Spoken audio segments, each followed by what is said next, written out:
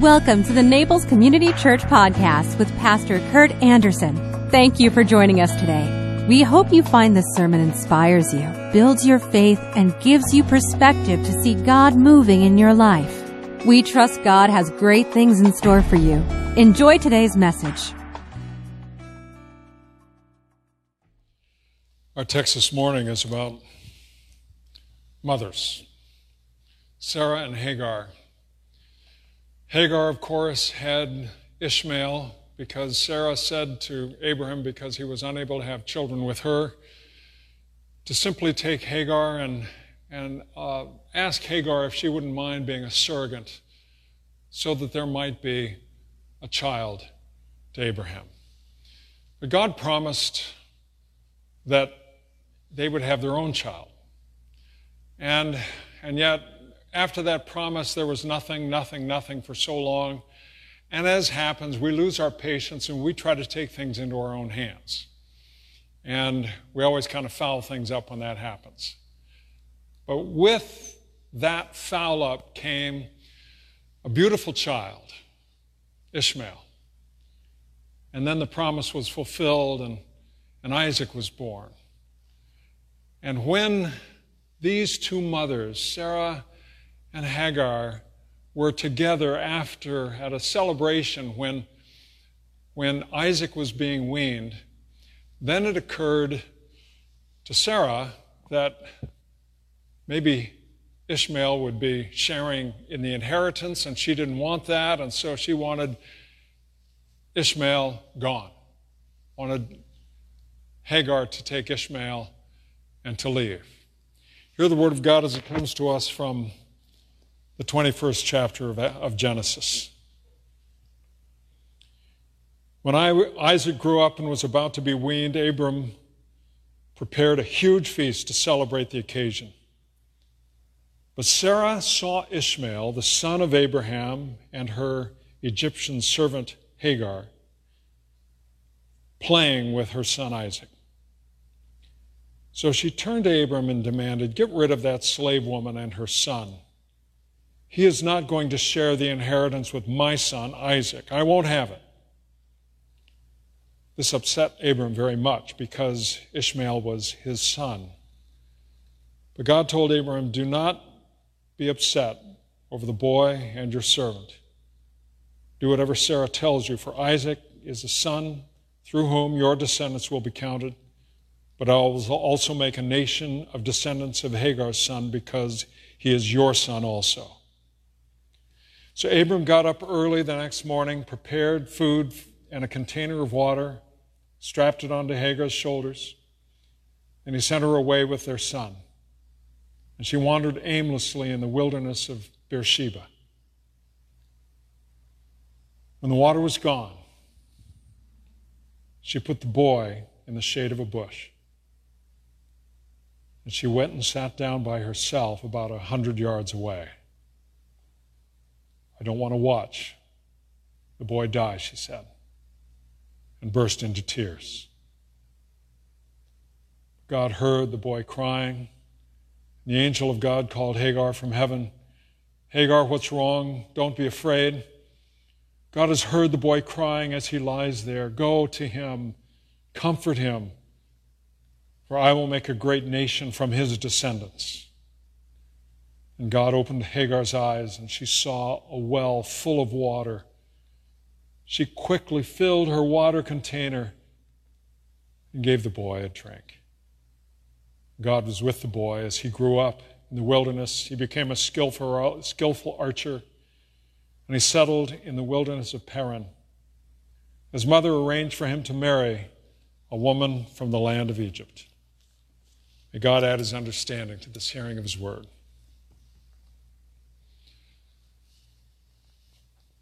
Well, I remember one time in my life when I heard my mom swear.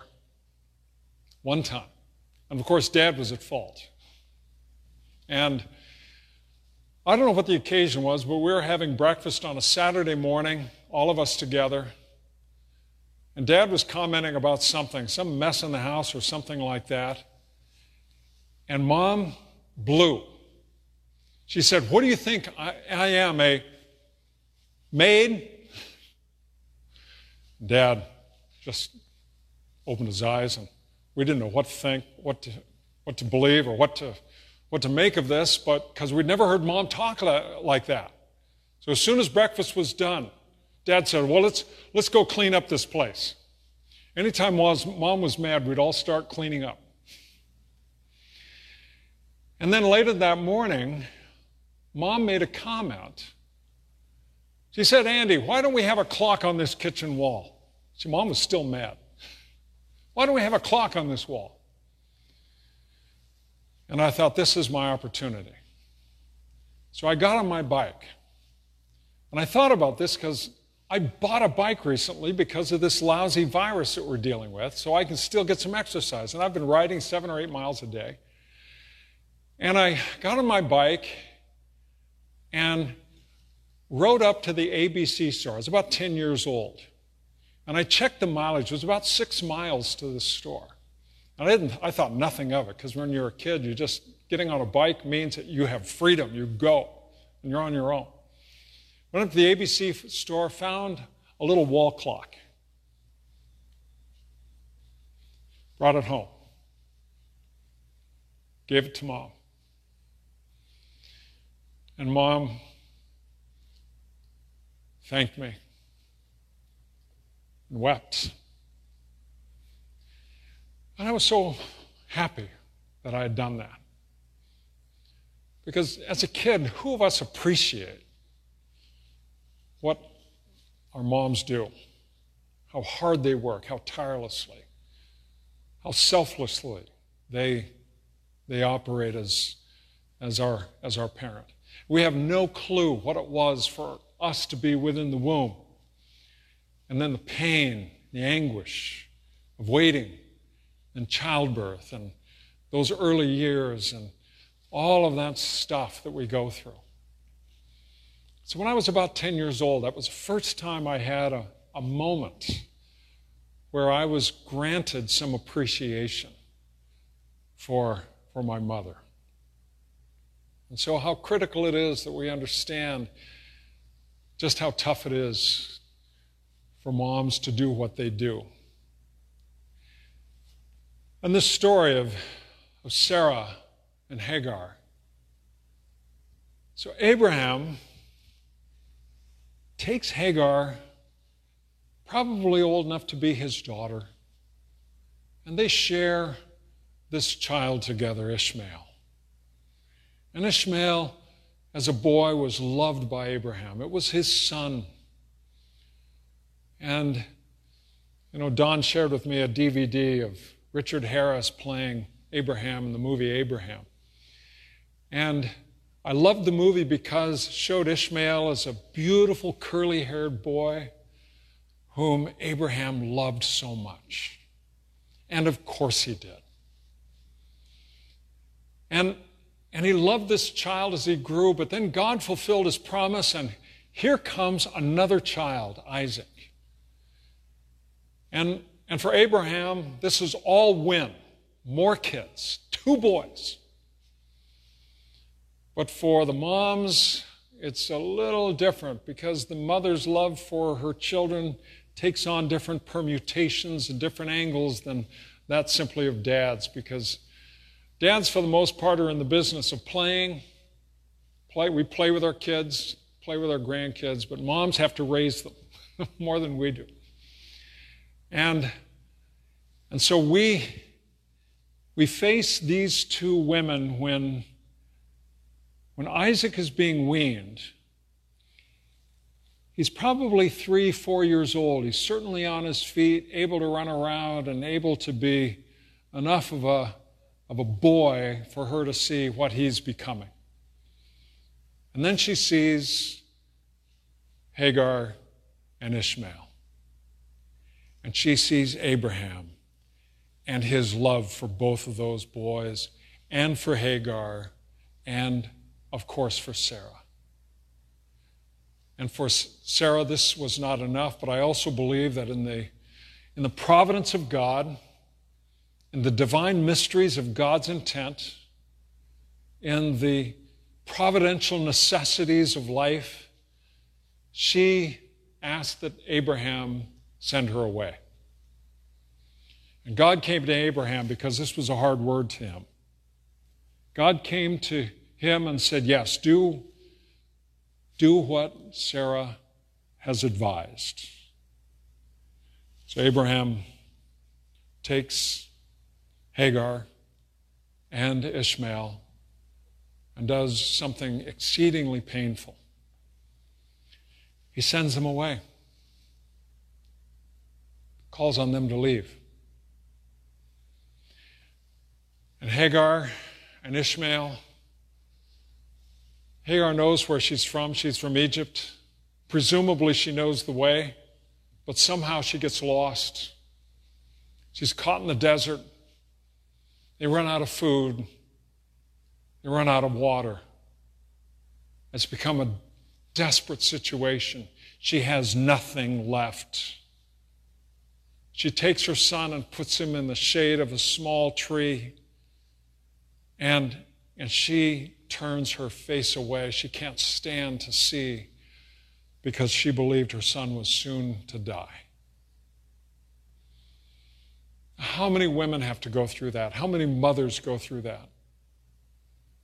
Every time I've ever spoken to a man who is going to, for whatever reason, divorce, I've always told that man, that husband, treat her Christianly.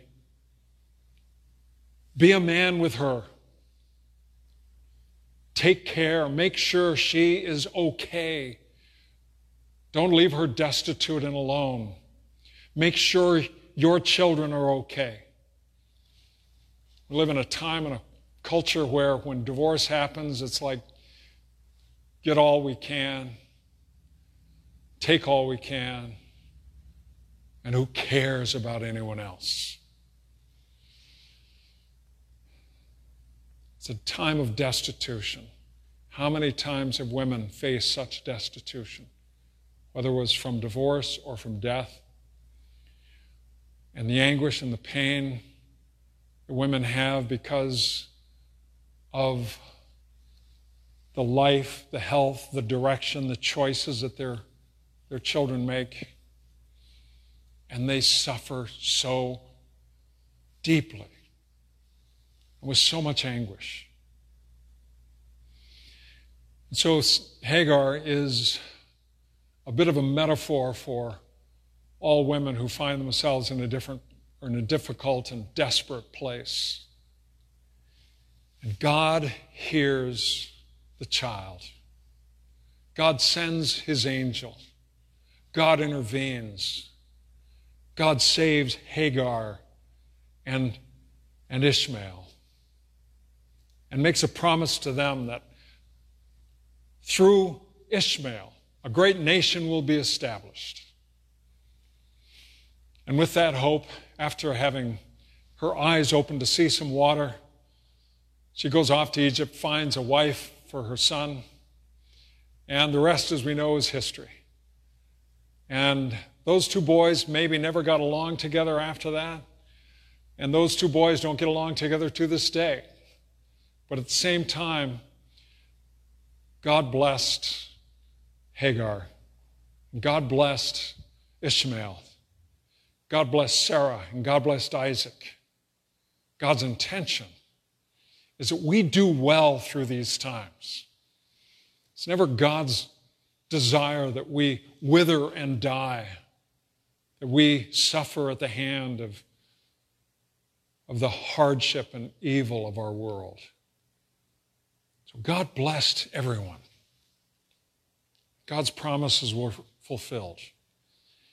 And because there is such a divine necessity about this stuff of children,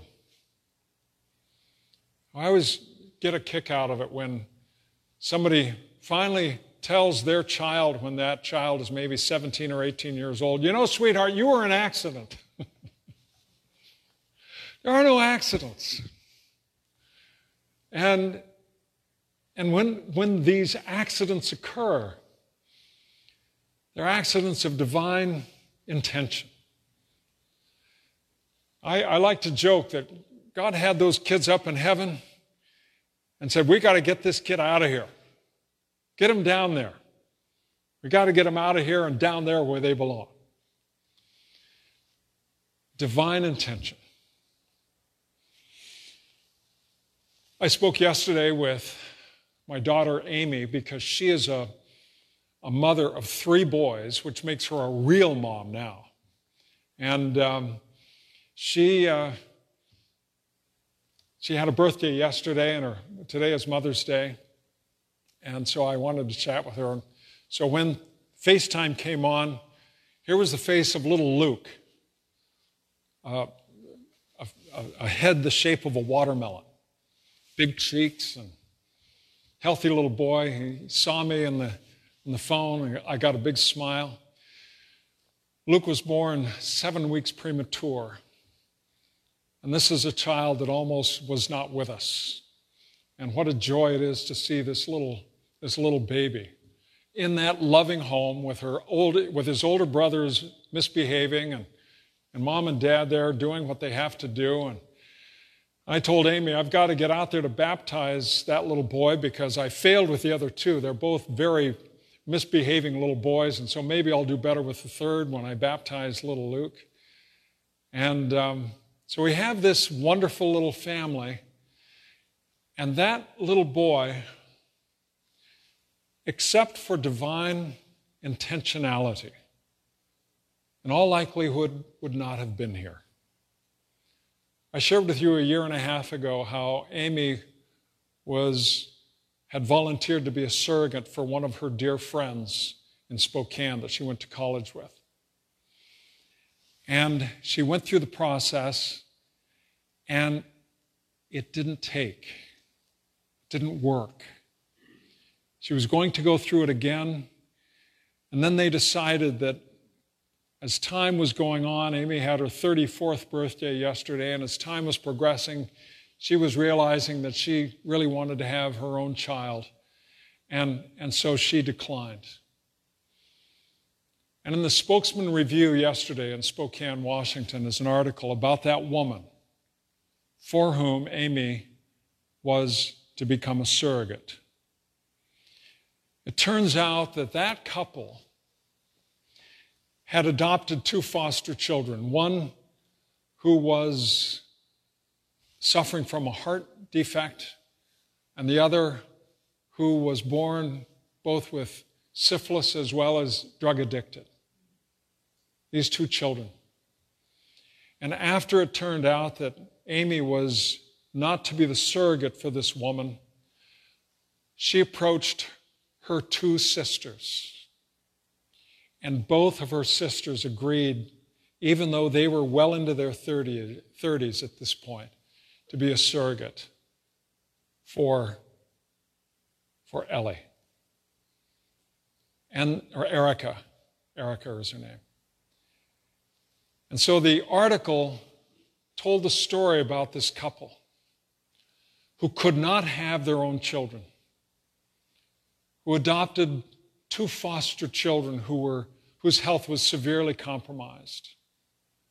And then the sisters, who acted as surrogates, so that this couple now has 4 children.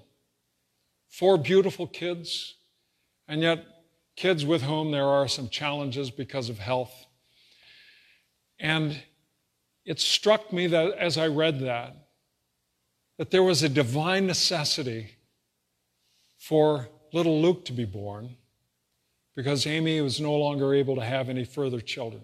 And had she bore that child 1.5 years ago, what happened in her body probably would have happened then, and she would not have been able to have that. And then there were 2 other kids up in heaven that God wanted to get out of there. And now they're with their new mom, with Erica, in Spokane, Washington. And so it is that with childbirth, with motherhood, we look into the very face of divine necessity. When we look at the eyes of those children, when we look at the face of of that mother.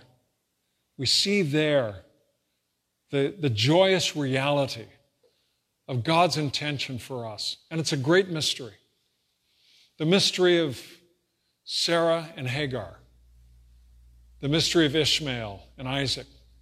We never know how these things spin out, but we know after the fact that they had to be. That it was necessary that they be here. So as we enter into and participate in that mystery together, the mystery of families, the mystery of childbearing, the mystery of child rearing, we enter into something that is far beyond our view, and that is the intentionality of God to bring about His will in His way.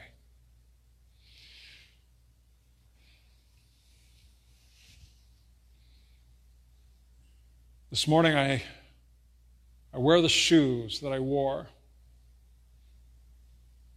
when I buried Mom. And I wear the tie that I wore when I buried Dad. We cannot love enough. We cannot love enough. You join me in prayer. Thank you, O Lord. We try to take matters into our own hands all too often. And predictably, we foul things up. You redeem them, but we can so often make a mess of things. Out of the barrenness of our hearts, O Lord, bring to us the Ishmaels and the Isaacs of your will. Give us, O Lord, a deep and abiding joy, knowing that it is you who are the author of life. We pray in the name of your Son, our Savior Christ. Amen. If you enjoyed today's podcast, there are a few things you can do. Be sure to subscribe, rate, and review this podcast. For more information, you can visit us online at www.naplescommunitychurch.org. If you happen to be visiting Naples, please drop in for our Sunday service at 10 a.m. We'd love to meet you. Thanks again for joining us. Have a fabulous day.